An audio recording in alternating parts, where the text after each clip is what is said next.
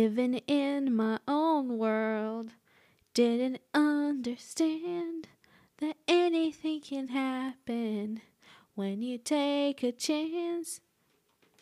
This could be the start of something new. It feels so right to be here with you. Wow, I almost started in Portuguese. Gente, no, all right. Welcome, guys, to another episode of Suspiria, a true crime podcast. And this time around, you have me on it. The episode features me. Exactly. Wow. Yes. You see how things are and how the world works. Wait. And how things are amazing. Who's me? Carol. Yeah. And I'm and Stephanie. And who is you? Stephanie. Yeah. Okay. Yeah. Let me explain what happened, guys, because just in case you're not, living with us, this episode was supposed to air, last week. Mm-hmm. And Steph's episode with Sam was supposed to be this week. Yeah. And she had already recorded it. Everything was fine. But, unfortunately, when we oh my God, come on. We had recorded this outline already in this case that we're going to talk about today. But I lost my audio file.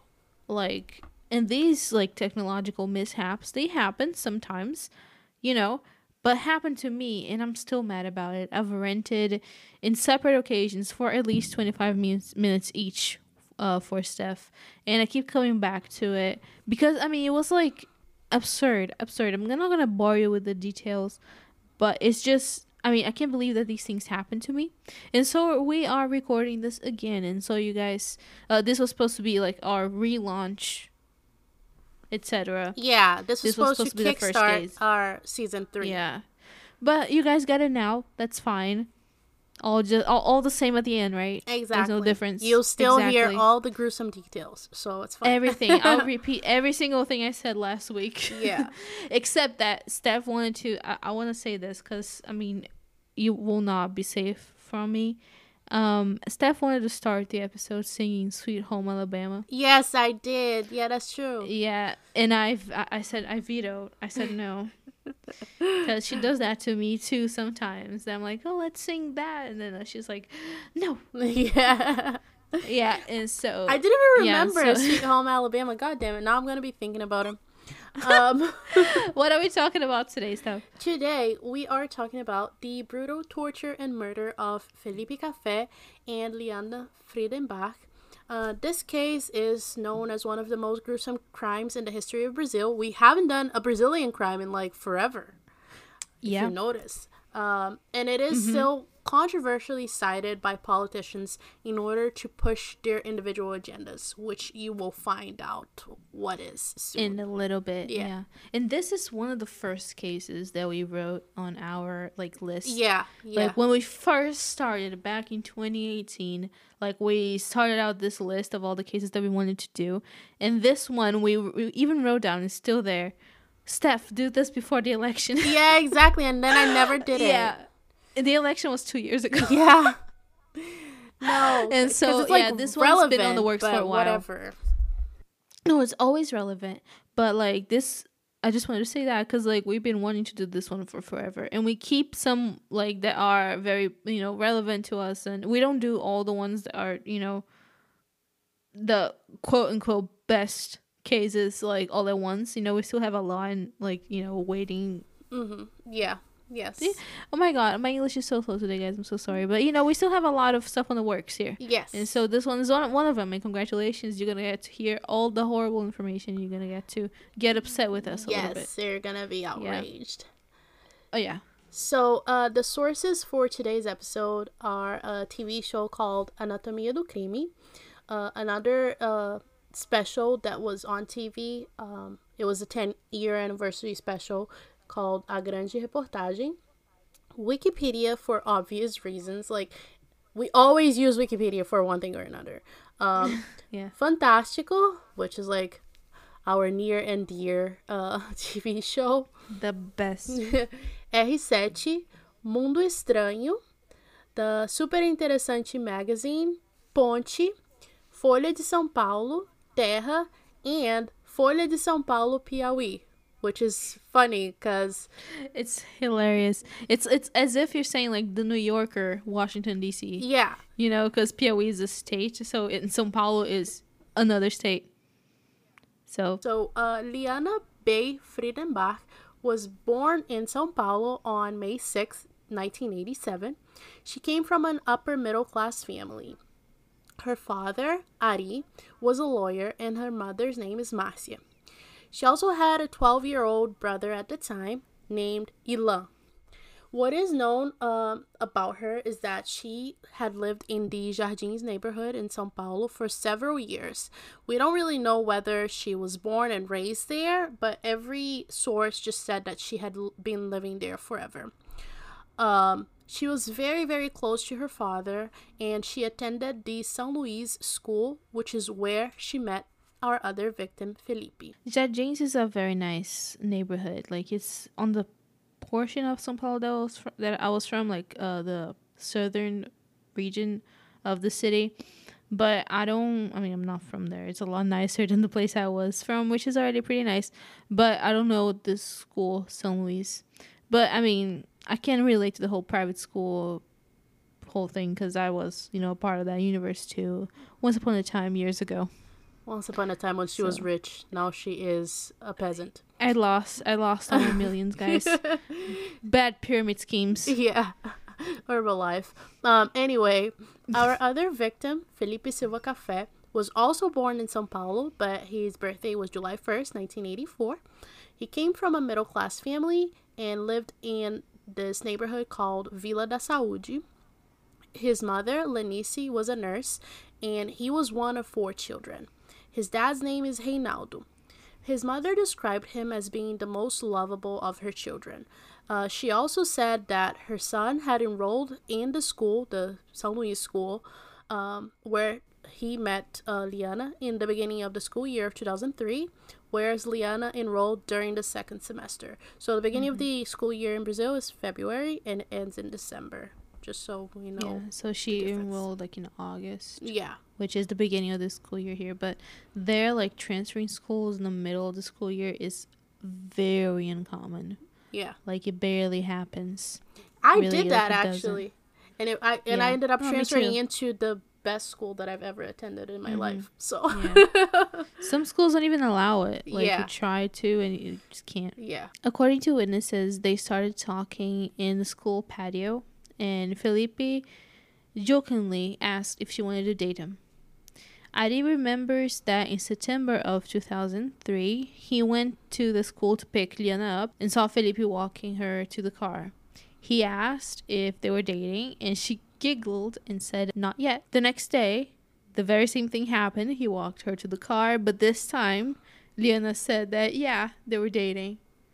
Things move very fast when you're a teenager. Yeah, right? I love that. Feels like, yeah, I kind of miss these, like, years, even though I never really dated someone, like, seriously in school. Not in Brazil anyways, but dude. But I miss, like, even with friendships, it was like, okay, I just met you, well, we're best friends now. And then the next day you're like, we're not best friends anymore. That was like a while ago. Yeah. Yeah. There's a bit of a debate as to how the families felt about the relationship. Ari stated in a 2013 interview that he thought it was nice that his daughter was dating Felipe. However, in an interview with Terra, Lenice said that though people played nice in front of Ari, when he was away, he pressured Liana to end the relationship due to the fact that Felipe didn't have as much money as Liana did. Yeah. Which is very complicated, but, like, it happens, I don't think it's healthy to, like, ignore that these things happen, like, in those circles, which I was a part of, but there's, like, Brazil is racist, yes, but it's classicist. Yeah. So it's, like, a mix of everything that's bad. It's unbelievable how, like, segregated, like, it is based in class. So even though they're studying in the same school, even though they both, like, white looking individuals, they look similar. Yeah. But it's because she has more money than he does, and so she's the princess and can date, you know, Exactly. the common person like Felipe was. Yeah.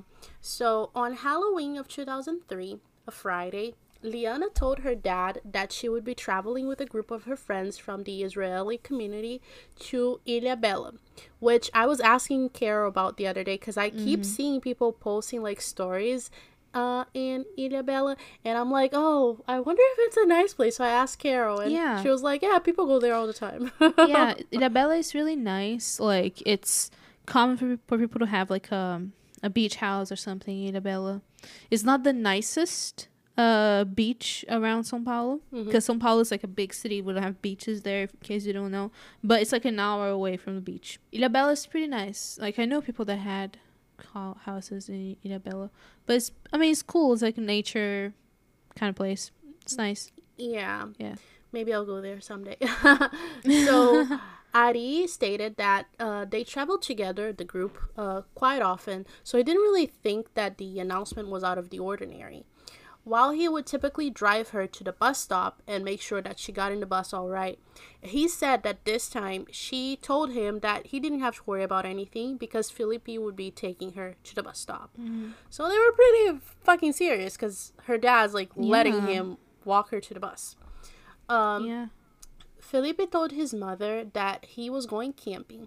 She assumed that he would be accompanied by his friends, and she didn't really ask a ton of questions about it. In an interview, she stated that her last memory of him was seeing him leave the house with his little backpack on his shoulders. Nothing really seemed out of the ordinary. Thing is, the couple wasn't being completely truthful with the parents and no one else. There's a lot of speculation as to why they decided to lie, but in reality, we'll never find out. It could be that they thought that the parents wouldn't approve of it, but it could also be that they wanted to go on an adventure together. At the end of the day, what they really had in mind for the weekend was a camping trip where they would be all by themselves. I totally understand that too, like kind of lying to your parents because you don't want to be like, Mom, I'm fucking tonight or something. Like you want to, Yeah. Yeah, you can't exactly like doesn't matter how like open-minded your parents are, like you can't give him those ideas because then they're gonna say no. Yeah, no, and I feel like a big part of it is like the place that they were going to, which we will describe in a bit, is like a tiny bit sketchy. So I feel like her parents would be like, nope. No. Yeah. Yeah, and also shows that like it could be a sketchy place, but she trusted him, Exactly. Like exactly. she didn't think he didn't think too that they were in any kind of danger, because if they thought, they wouldn't have gone to that place, And oh my god, I was gonna say something else. Oh yeah, younger members of the audience, I'm here to, as an older person, telling you, okay, never lie to your parents about where you're going. You can lie about who you're going with. Yeah. All right. But say, like, I'm going to this place. Lie about everything else, circumstances, who you're going, why you're going, but don't lie as to, like, where, because you never know when anything's going to happen, Yeah. Just, you have to be responsible with what you're saying. Be responsible with your lies, okay? Exactly. Be a good liar. Don't quote me. Don't quote me, though. That's not my responsibility. So, Liana and Felipe met up and headed downtown sometime in the afternoon. As the night fell, they settled at the São Paulo Art Museum at the Paulista Avenue. So let me explain about this whole sentence in case you didn't understand what was going on. So they live in like the southern part of São Paulo, but Jardins, right, around that area. And the downtown, we call it the center of the city, which is like the financial district, downtown, etc. Imagine like going from like Brooklyn or whatever to like Wall Street, like they're far away, like it's far removed, still in the same city, but it's a totally different scenario. And the place they decided to stay is the São Paulo Art Museum, MASP, MASP. Google that if you want to have a visual of what I'm saying. The building is like, the museum is on the second story of the building, but the first one is nothing. It's like empty. So it's not like a first story, second story house. It's nothing. Like the building is like elevated. Yeah. That's what I'm saying. So it's like nothing underneath it. And people hang out there a lot, and that's exactly what Liana and Felipe did. So the place is typically pretty busy during the day, but sort of deserted at night. They spent the night there, sitting on a bench, waiting for time to pass, so buses would start running again. Buses, they stopped running at like midnight, I think. Might be a little later now, but at least when I left, it was midnight, and they start running a little before the workday starts, so like 3 or 4 in the morning. It's not that late. They spent the night there, etc., etc., etc.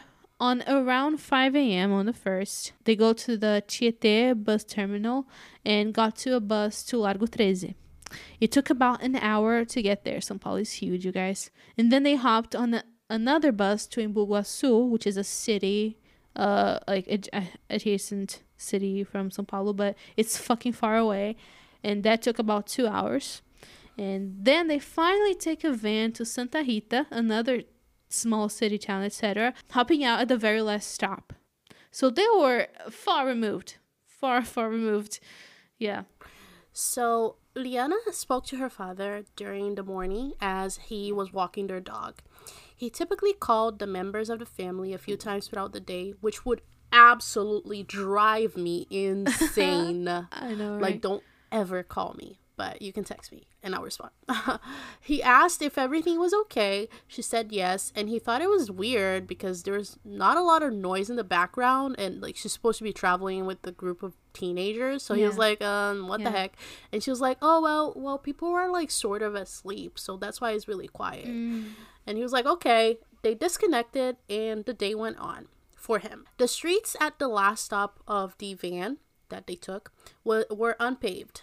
The houses around there were not very luxurious, and since the couple was lugging around a ton of bags, like they had a lot of luggage, it is possible that they caught the attention of everyone around there because they looked like they stuck out like a sore thumb. Like, she was very well dressed. Like, she wasn't dressed in like fancy clothes, but like if you looked at her, you would know that she was not from there. Yeah, as we mentioned, Brazil is very segregated. São Paulo is very segregated. So you can see kind of like that the person doesn't belong there. And it's just the look, just like the body language. It's completely different people, and it's crazy. But unless you, I can't explain it unless you see it. Yeah. Like, if you go there, you're going to notice that. Yeah, exactly. But yeah. So they walked about 400 meters between the bus stop and the start of a little trail that took them to their final destination.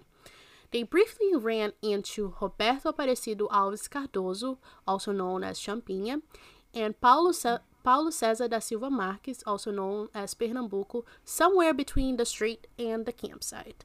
We don't really know where. Nevertheless, they arrived at Sítio do Lê.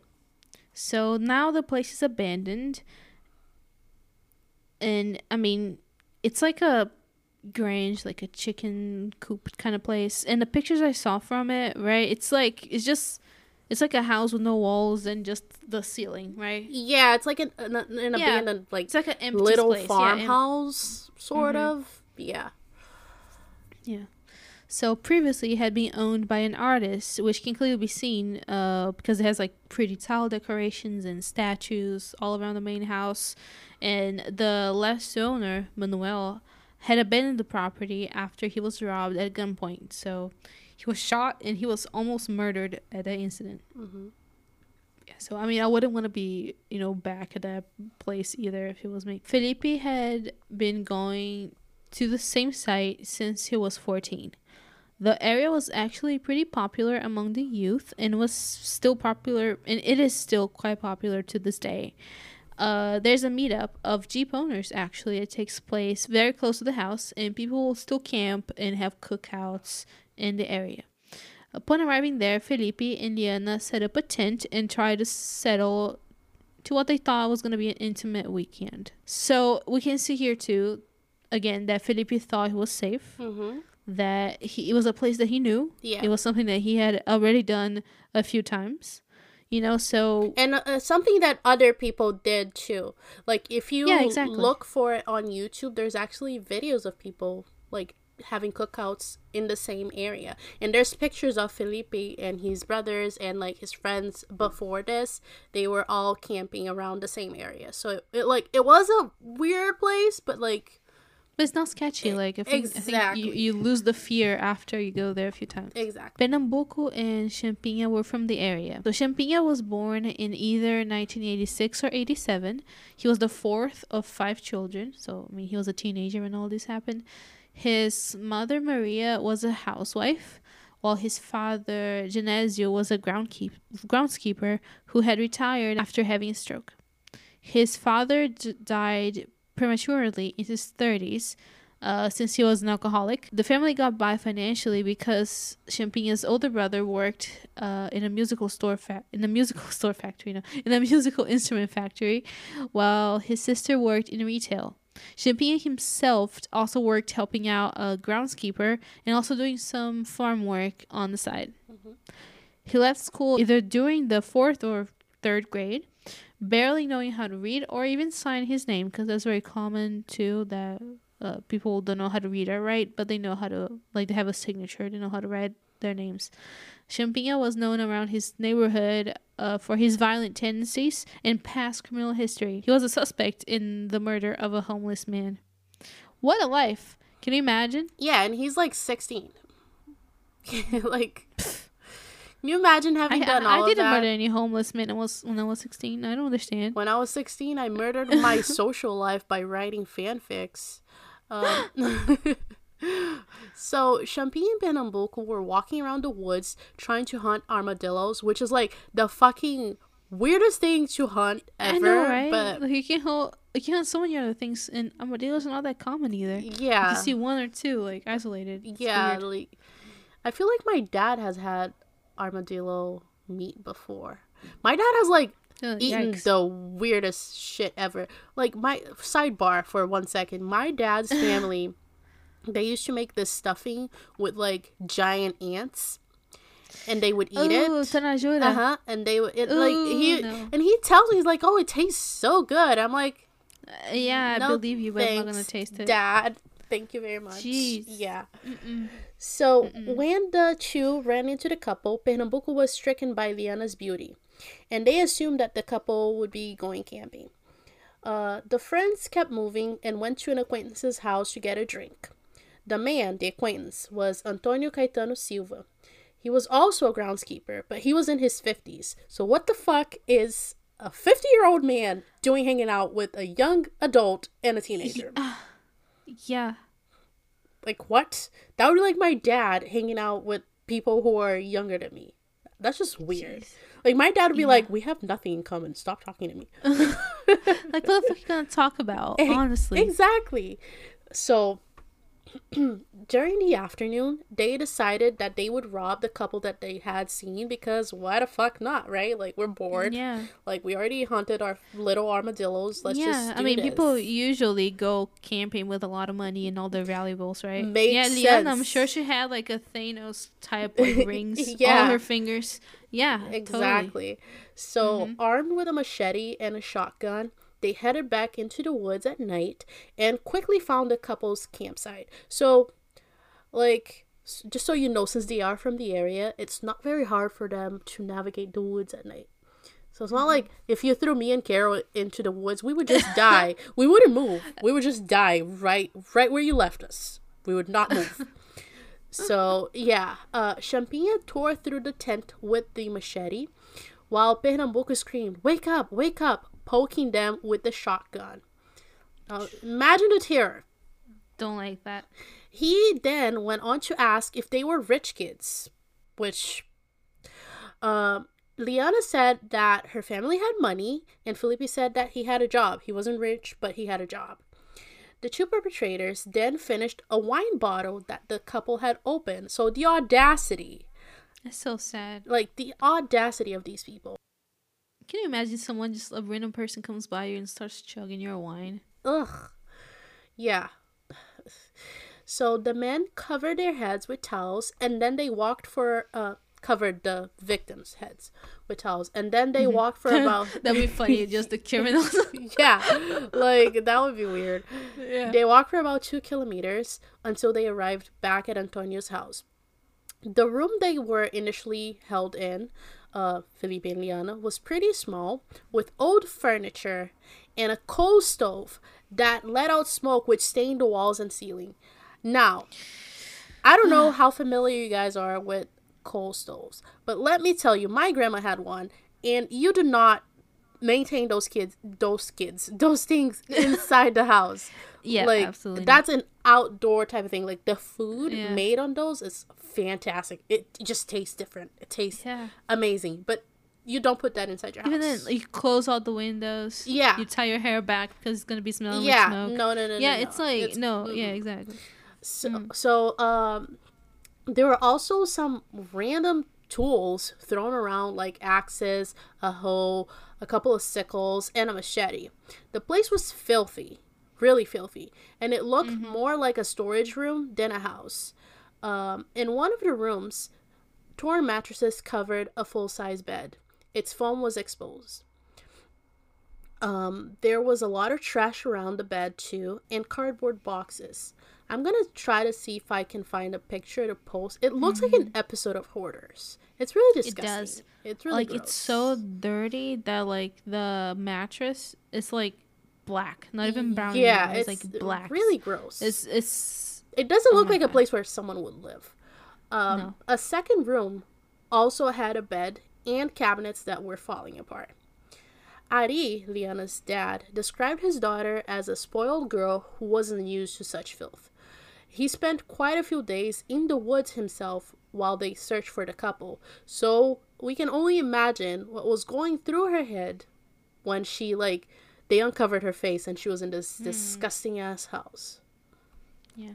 I mean, I put myself on her place. Like, I would already be kind of struggling with the whole camping idea. Yeah, I do not like camping. And that, yeah, exactly. And that just escalates to like a whole new level that you can't even prepare for that.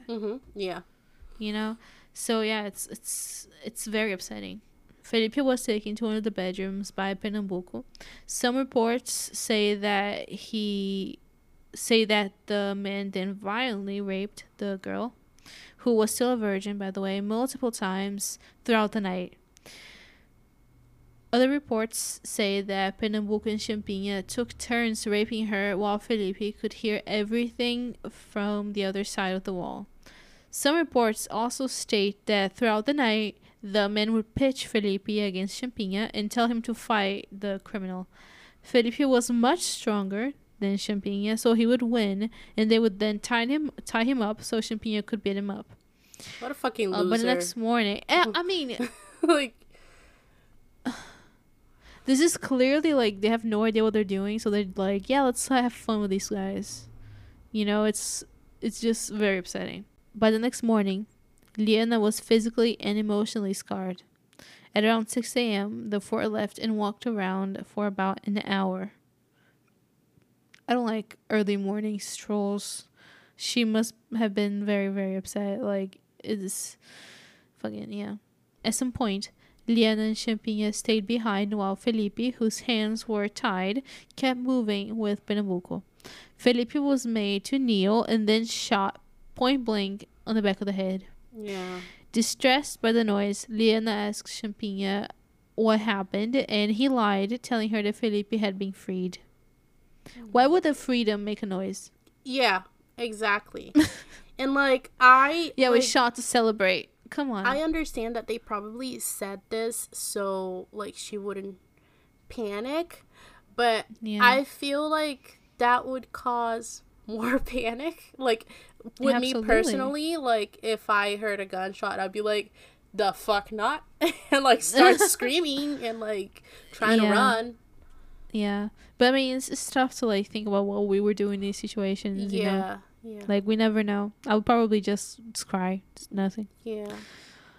Pernambuco left and the other two went back to Antonius' house. They spent the entire Sunday there where she was again raped multiple times.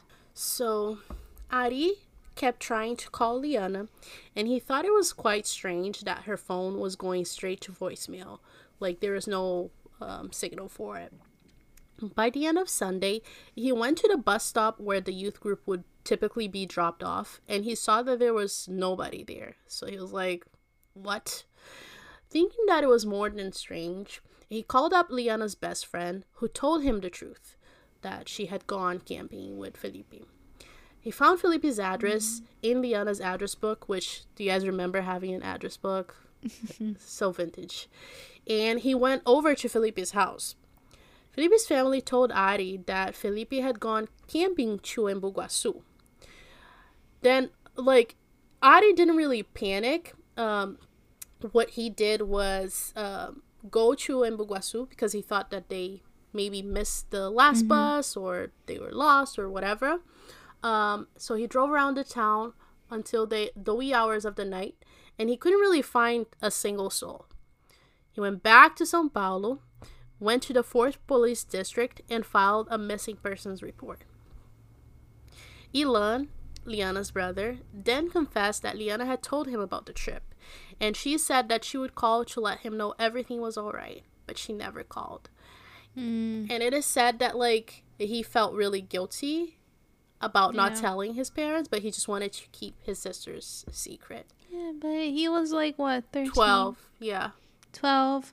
Yeah, I mean, that's so sad. Yeah. So on Monday morning, Antonio Caetano da Silva returned to the house. So he hadn't spent the night there. He just left. Like, what, sir, what were you doing all night if you left these 4 people in your house? Like, where'd you sleep? Yeah. A third man was also part of the group now, Agnaldo Pires. He was a known alcoholic with no set steady job. Liana sat on a stool. Her head was bent down. She was naked and she was crying a lot.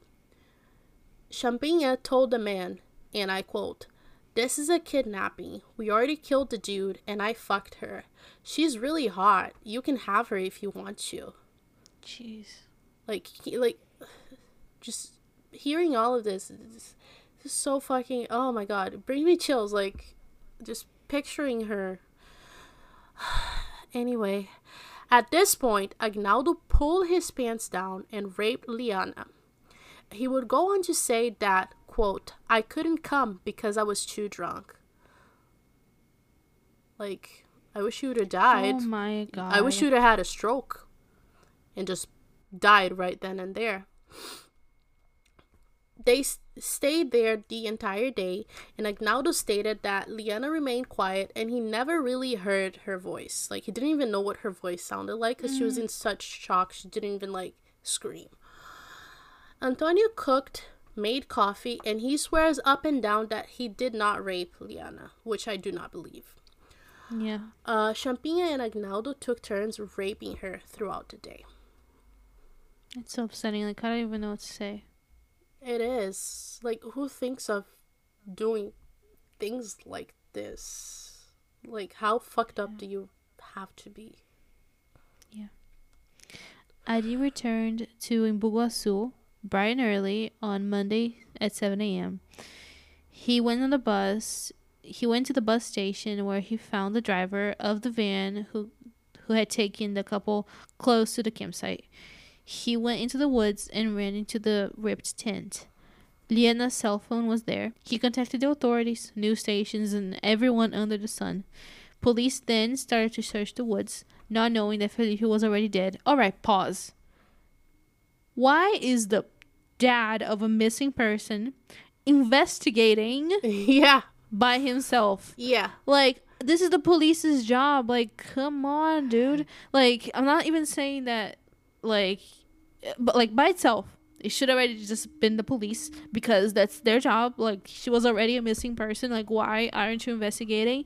But, like, why are you letting someone that has no training, the guy has, like, no skills, he could be walking into a very dangerous situation. Yeah. In those woods, and they're just letting him go. Like, no, do it yourself. It's your job. You're the police. Yeah. Honestly. And this says a lot about how serious missing persons cases are, how seriously they're taken in Brazil, because Liana's not a poor black girl from a slum, okay? Like, her If anyone's dad. gonna be investigating Exactly. Liana, honestly. Like, her dad and it's has. horrible to say that, but it's the reality. Yeah, her dad has money. She's like white passing as fuck. So, like, they should be on top of this. But they were not. Not until he found the tent. That's when they were like, oh, wait a minute. Oh, now I see a serious. Thank you for thank you for your work. Yeah, exactly. Thank you for your service. Yeah, the other case that we covered too, of a missing girl, Thais Coppola Hoop. Yeah, it's been a while since we covered that. That the mom did a whole investigation. Like, if it wasn't for the mom, and she was also rich, white passing girl. Yeah, exactly.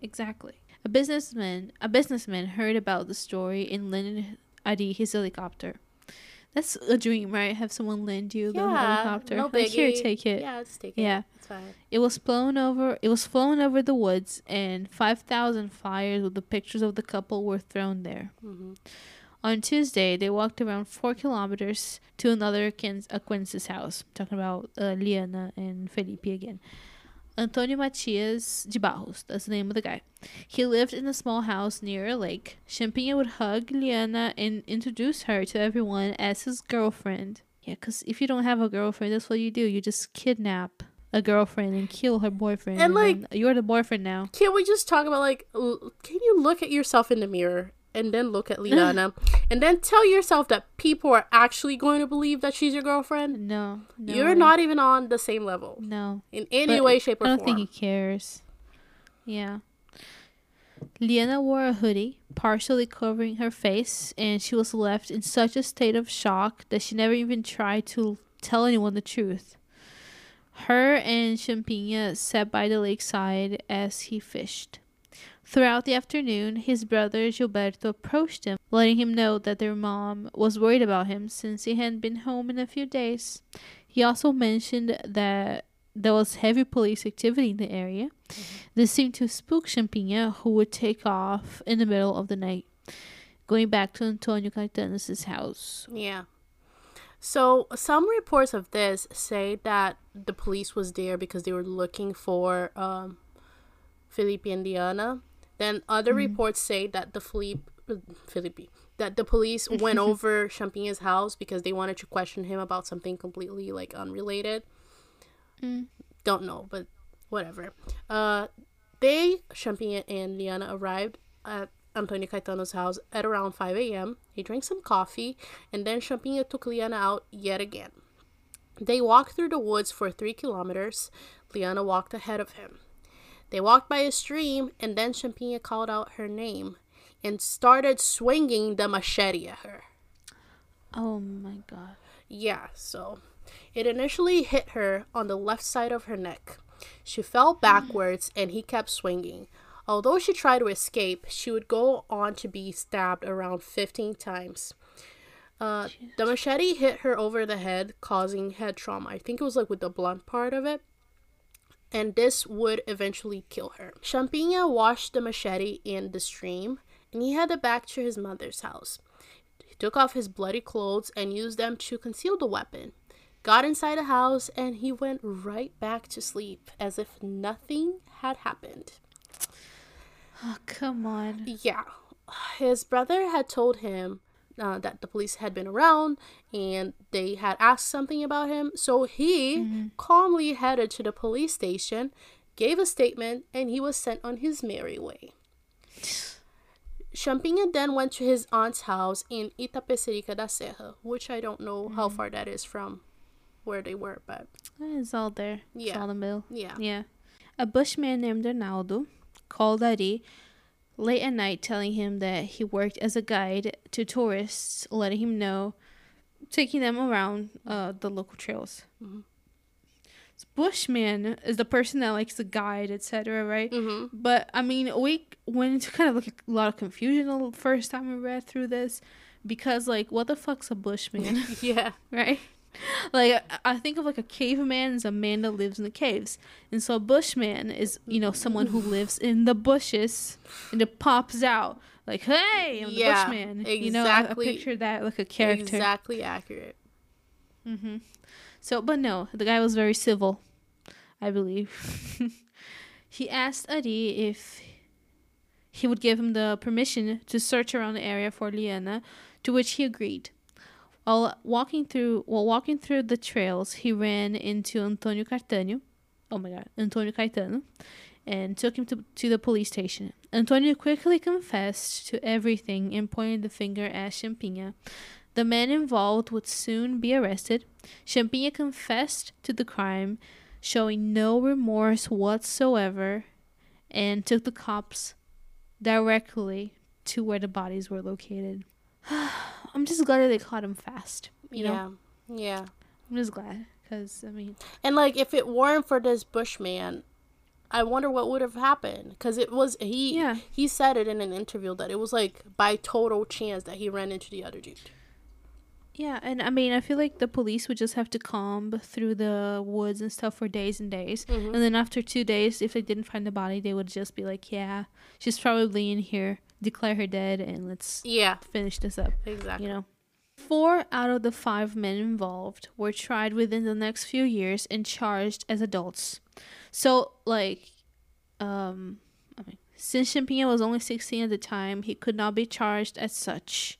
Antonio Caetano was sentenced to 124 years in prison, Pernambuco to 110, and Agnaldo Pires to 47 years, and Antonio Barros to 7 years.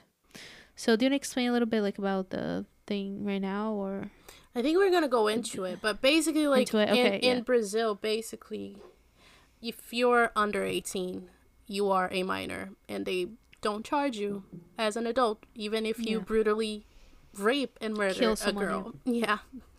Yeah, so, you get sent to, like, a juvie type of situation, and when you're 18, they free you. Like, it doesn't matter how serious your crime is. Mm-hmm. Like, obviously, this is enraging and very upsetting, but this is done thinking about less serious crimes, like, you know, drug offenses and that kind of thing. Like, it allows for young people to start out their adult life with a blank slate, which I think is a very good thought and a very good intention, but it gets very poorly executed, much like everything else in the Brazilian judicial system. We're gonna get into that in a little bit, but yeah, I mean, it's it should be an exception, I think, for murder and rape, that kind of thing, because so now let's dissect this monster of a case. Several different specialists have tried to make sense of Champinha's mind and how he became such a monster. Forensic psychiatrist Guido Palomba analyzed the case and stated that Liana had no shot at survival, really.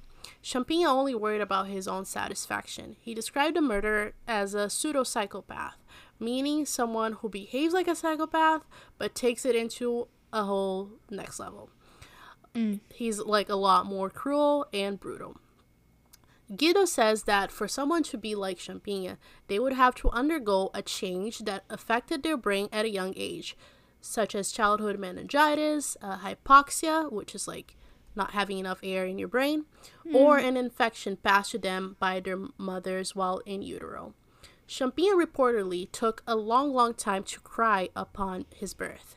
His face was blue, thus evidence of a hypoxia was very strong. There is also his family history, his alcoholic dad, mental alienation within the family. Basically, when it came to nature versus nurture, he definitely was naturally a monster. He also said, Guido, that Champinha could not be fixed by medicine because no one could go into his brain and make him feel sorry for what he had done. No one could instill ethical and moral values onto him or teach him how to feel compassion or be selfless. So, like, he's a monster. There's no fixing him. You just have to accept that he's a monster, basically, which is rough.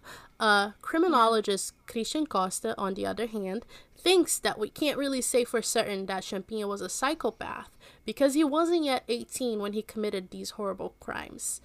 He hadn't fully developed psychologically, physically. His brain was still developing, not to mention all the hormones that teenagers have, like hormonal balances and all of that. Yeah, but fuck that. I mean, calm down. He does say, though, that he doesn't believe that Champinha's childhood played a role in this. He had a difficult childhood, but this couldn't explain his criminal behavior. He chose to be a criminal.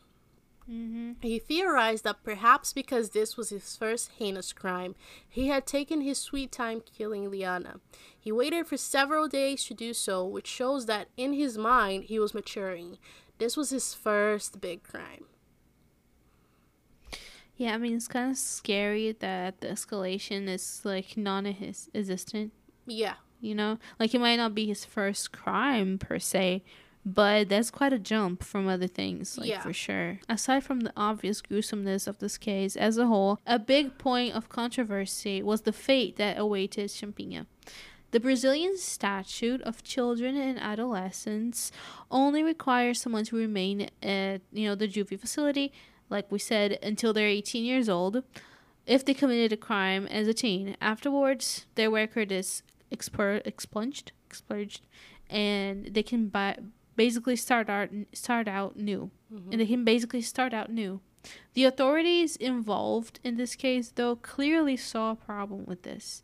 Champinha had told the investigators that he tortured Liana because he felt like it. He didn't regret it and felt no empathy towards her or Felipe. It would clearly be very dangerous to put him out on the street after he turned 18. He was a danger to society. They called on the civil court to help with this. Champinha was deemed incapable of caring for himself for his own property, so a guardian was appointed to him. He was then sent to a state facility for treatment. This is described by Guido Palomba as a loophole because, according to criminal law, Champinha should have been set free. But technicality ensured that he wouldn't really be. Champinha was never tried. He spent 3 years at the Fundação Casa, which is the juvie kind of place, and then he was sent to an experimental health center, in which he remains to this day. Yeah. This is like so out of the ordinary. Yeah. And if you listen to this podcast like for long enough, you probably notice that with the Brazilian cases that people go to jail for like 10 years for murder. Because that's the way the system is. Again, we always talk about this, like, and I already said it on this like podcast today, but everything is done with the best of intentions, I think. It's just poorly executed. Yeah, because I mean, the Brazilian system is heavily focused on rehabilitating criminals, people that committed crimes. Mm-hmm. To reintroduce them to society. And I think that's marvelous. I honestly think is what should be the sentiment when you're, punishing people for crimes. It's not like cruel kind of thing, and rather it's a fixing, the person. So, but I think that some people just can't be fixed. Yeah, that's true. And so there should be some loopholes for that. Like, you should be able to recognize what kind of person has like a very serious ailment like Champinha has. Yeah. And just keep him away from society because it's dangerous. Yeah. I believe that this, a person that is like not capable of living in society is the person that should be like spending life in prison. Yeah. Not someone just because they killed someone. You know what I mean? Like, I feel like there should be a lot of caution when you're talking about, like, sentences and stuff. Mm-hmm. And so when, like, even, like, Steph and I say something like, oh, he should be rotting in jail or something, it's easy to say something like that, But, like, we need to be careful with these things. And Brazil, especially now, we're going to talk a little bit about this in a second, but people are very fatalistic. Yeah. People, they want to change everything, like, completely. And people say, like, you should kill criminals. Like, just kill all of them. Like, death penalty for, like, every rapist. Yeah. And so it's very complicated to talk about things, like, in this kind of, like, general situation. Like, very generalized kind of, thoughts that people usually have. Yeah. Which is just dangerous anyways. Yes. Yeah. So, this case would be brought up repeatedly and linked to the subject of lowering the age of criminal responsibility. Palomba stated that lowering the age is not really the way to solve things. He says, and we quote, "At 17 years and 364 days old, if someone commits a crime, they go to juvie, and then they're sent in for psychological treatment. If they commit a crime a day later, and it is a heinous crime, they would get 30 years in jail. According to him, this doesn't really make a lot of sense because someone's brain doesn't automatically snap and like mature with the flip of a switch when they turn 18. He suggests instead the concept of semi-imputability / liability. Liability is an easier word, so I'm going to use that. Under this concept, someone under 12 years old could not be held liable for a crime. From 12 to 18, they would be semi-liable. He gives a practical example so that we can like picture this a little better. Let's say someone commits a crime such as theft at 14 and they're sentenced to 6 years. Because of their age and lack of priors, the final sentence could be cut short by 2/3, so they would go to juvie for 2 years. Now, if they committed another crime at 16 after leaving the prison, and it was something serious like a homicide, they would be judged as a regular criminal. Since they now had priors, the sentence wouldn't be reduced. So if they were, for example, sentenced to 12 years, then they would serve the first 2 in juvie until they're 18, and then go to a regular prison until the end of their sentence, which I think is very reasonable. A certain somebody known to you guys as Jair Bolsonaro has used Liana's story as a soapbox in defense of the reduction of the age of criminal responsibility for years. He's been talking about this non-stop. Adi personally contacted Bolsonaro's office in 2015, telling him that he wasn't authorized to use the family story to spew out hate speeches or try to give credibility, Jesus Christ, to his proposals to Congress, because he was a congressman before he was president. As he drew closer to a presidential candidacy, Bolsonaro's supporters would go as far as creating memes with Liana's face and the phrase, "I was raped for 5 days and then decapitated with a machete," followed by a picture of Bolsonaro that said, "Bolsonaro wants to prevent this from happening again." So he's literally tokenizing a murder victim. How dare you do that? How dare you like put words in the mouth of a dead person? First of all, right? Like, you don't know what she believes. Like, you don't know what she would think of Bolsonaro, right? Yes. And that guy's a fuck. Like, how dirty of a politician do you have to be? Honestly, like, there's so many things that are wrong with Brazil, and you can like tackle so many topics, but you have to go right as to like, you know, a dead person. Yeah. And like create a whole agenda around her and Felipe too, right? But forget about Felipe, right? Yeah. Like, nothing to do with him. Like, he's not mentioned at all a lot of times. And like, her dad contacted him and said, "Please don't talk about this." Honestly, Steph, if someone contacted us and said, "Please take this episode down, I don't want you guys talking about my sister," or something, like, not even a thought, will take you down like instantly. Exactly. You Which know? is what you do as a decent human. Exactly. You don't keep like feeding your political agenda on anything. This is crazy. Yeah. This is like, it's like the whole story is just upsetting like by itself, but then like it just keeps on giving. Like, it's just horrible.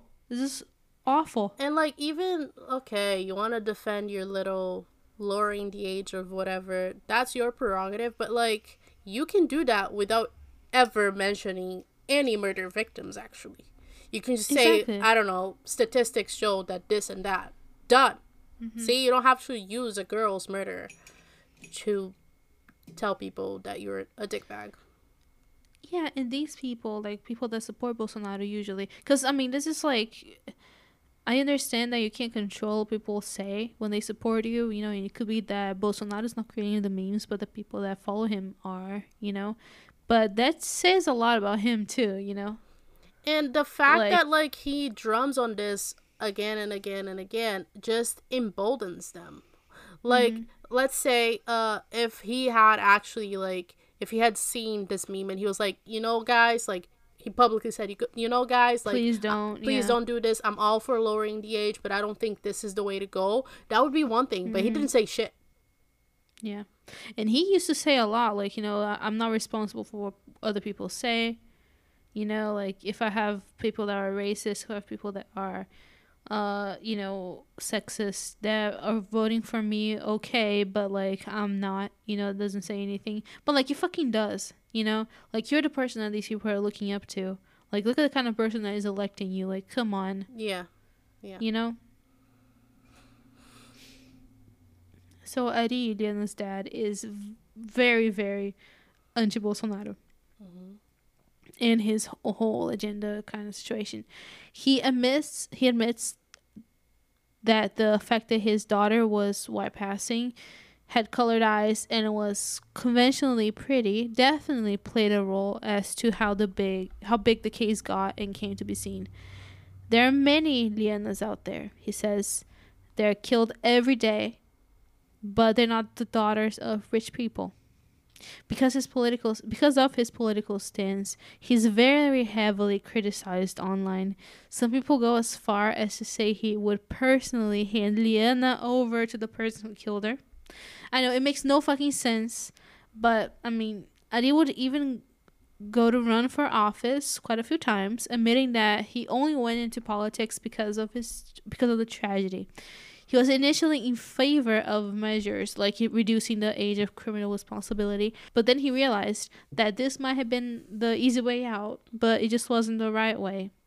Yeah. People just tend to gravitate to what feels good, don't they? Yeah, yeah. And if you don't think, like, if you don't actually take the time to think through, which is what I think happens to a lot of more radical people, they just don't think about what they're saying. You're never gonna change your mind. Like if you're just like, okay, let's castrate all the rapists, but you don't think, well, rapists don't necessarily get their pleasure out of penetrating people. Like you would never change your mind. And you know what's so sad about this whole thing? Well, everything's sad, but like 2 weeks after she was found, one of the policeman, I think it was like the lead investigator, was over at Ari's house, and he got like a bunch of mail, and he was swifting through the mail, and like he stopped and he like was staring at a letter for a while, and then when he opened it, he was like, oh my god. And it was a letter of acceptance that Liana had gotten into like one of the best universities of São Paulo, FUVEST. Oh my god. Yeah, she had so like hard. yeah, she had like gotten in, and he was like, oh my god, like can you imagine? Like I just got chills. Like imagine that. It's so sad. I'm so sorry. We're bumming you guys out, listeners. This is horrible. Yeah, we apologize. Jeez, but it has to be said. I'm like, I don't even know what to say. So, Felipe's parents defended the maximum sentence to those involved in the crimes. The family underwent a lot of negative press initially because people from Santa Rita spread rumors that Felipe and Champinha were known acquaintances who did a bunch of drugs together. Like, if you don't have anything useful to say, don't fucking say anything at all.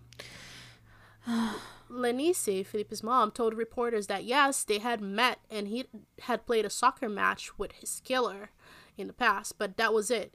And like, guys, just to explain this, in Brazil, if you see a group of people playing soccer, you don't need to know them. You can just walk up to them and be like, oh, can I join in? That's it. Yeah, not you don't even just take your shirt off, shirts and skins kind of situation. Like, and just jump in. Yeah, it's so common. Yeah. So they weren't friends. The false accusations also began to boil against the Caffé family. Since Felipe's older brother, Rafael, he was like a junior officer in the police force. He had like just joined. He got to hear everything firsthand. So imagine like being a cop and you're just hearing all these conspiracy theories about your family being a bunch of criminals. It's the worst. So people were accusing them of orchestrating the entire thing, which makes no fucking sense because Felipe was murdered. So why would they plan this? Like, what was the end goal? Lenice would also sue those behind the TV show Investigação Criminal because they put pictures of Felipe's corpse in the TV show without asking for permission. It's fucking awful, man. Who does that? So I want to actually, I didn't do this in the last episode, but I want to end this episode with two quotes, one from Lenice and one from Mhm. Ari. Quote from Ari: "God's the one who forgives. I don't forgive anybody," which is how I feel about this whole thing. Whoa, And dude. and then a quote from Lenice: "When children bury their parents, they're burying the past.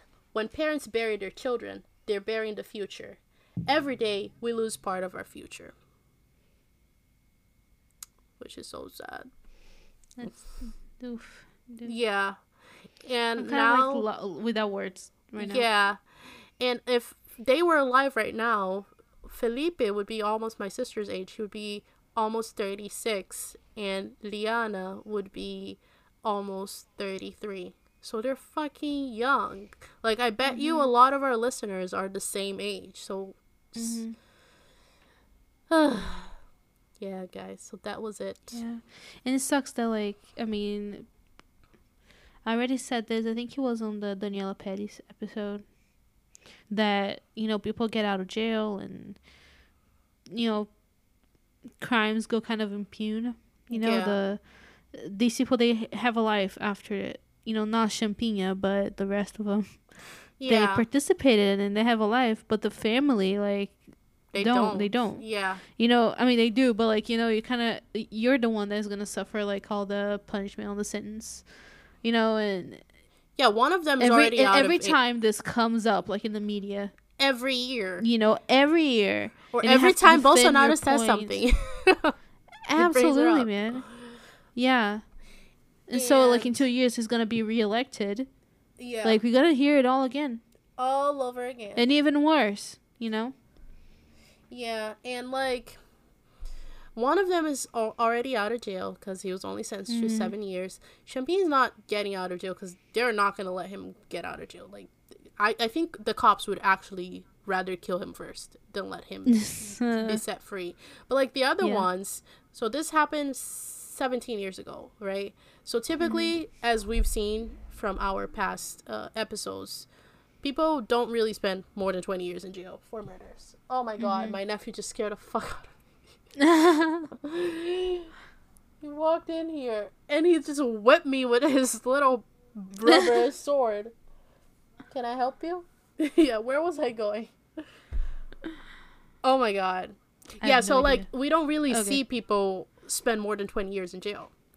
So if they like they're probably going to be let out within our very like soon lifetime. Like I bet you they're going to be 5 lynched. years max. Yeah, I bet you they're going to be lynched, honestly. They're going to get lynched or something like that. Just like the red light bandit, he was out of jail for like a few years and then they got rid of him.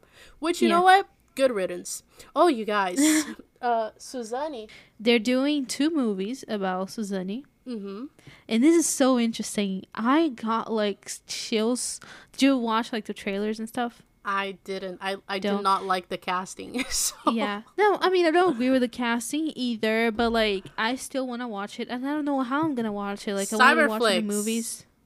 I know, but still. So they're putting out 2 movies. One of them is telling the story on Suzanne's perspective. Like Suzanne telling the story, and the other one, the boyfriend telling the story. Mm-hmm. So it's the girl who killed her parents and the boy who killed my parents. That's the name of the movies. Mm-hmm. And they're coming out like on the movies in theaters, like both at the same time. And so people are gonna like jump from one session to the next. Yeah. I'm so excited about this. But people are mad. People are super mad because when is it coming out? I don't know, very soon. Yeah. I feel like it's March or April. Watch all the true crime stuff from the US. But as soon as we produce anything in Brazil, how dare you talk about this case? Like, I want to hear all about Ted Bundy, but not Suzanne von Richthofen, right? Yes. Yeah, and especially because she's been kind of vibrant in the media recently.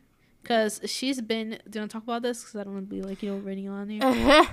She got into college, actually. She got into, like, a hospitality type of course in type of major in college. So yeah, she's might school. Yeah, like if you're listening to this and you are one of her classmates, we would love to interview you. Like, I would love for that to happen. Yeah. Although, Yeah. like, I don't understand why she would want to put herself through that. This just shows me that she thinks she is above things.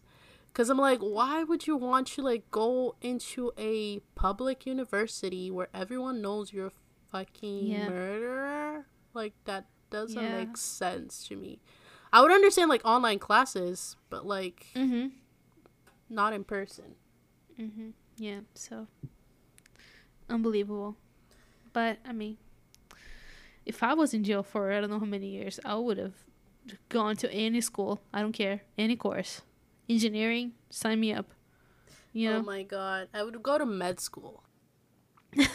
Very long. Imagine girl who decapitated her neighbors becomes a surgeon. You never know. She knows everything about anatomy now. Exactly. Hands-on experience. Exactly.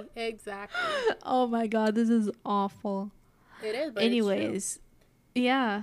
Anyways, guys, I'm so happy to be back. I'm so happy that Suspiria is back. And we have a lot of like interesting cases on the works, and we're excited to, like, you know, keep doing this. Soon we're gonna have Sam back too, because we like Sam, and it's a very, very integral part of this podcast, okay? And she'll be back with all the three of us for the first time doing a whole episode, because we haven't done that. A drunk episode, yes. Sam's actually thinking about launching her own podcast, which I hinted at during our last episode. So we'll see if that happens. We're gonna peer pressure her into doing it. Yeah, she has our full support if she does. Yeah. We love you, Sam. All right. But yeah, do we have anything else to say?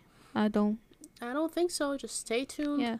Oh no, we do. What? If you guys don't know, if you speak Portuguese, we have another podcast that you can listen to, because you can't just have enough ever of our own voices, right? Yes. So yeah, it's called Tupini Crime. Tupini crime. First time I've spelled it right here. I always like skip some letters. I don't know how to spell. And you guys can check it out. We're doing tons of different cases, and like cases that if you're here in the US and you listen to the, you know, American True Crime podcast, you probably heard all of them. But that's fine, because it's us talking about it and they don't have it down there, okay? Yeah, it's so different. Yeah, this week we did Menendez Brothers. Yes. So that's interesting. Yeah. And past the week before that, we did Heaven's Gate. 2 episodes on Heaven's Gate. So that was really fun. And yeah, you guys can listen to it if you want. Yes. No pressure. And if you came from Tupini Crime, hello. Congratulations. Go listen to all of our other episodes. You have many, many to listen. So yeah, goodbye, guys. I hope you guys have a good end of the world. Laters, haters. Ciao. Thank you for listening to another episode of Suspiria, a true crime podcast.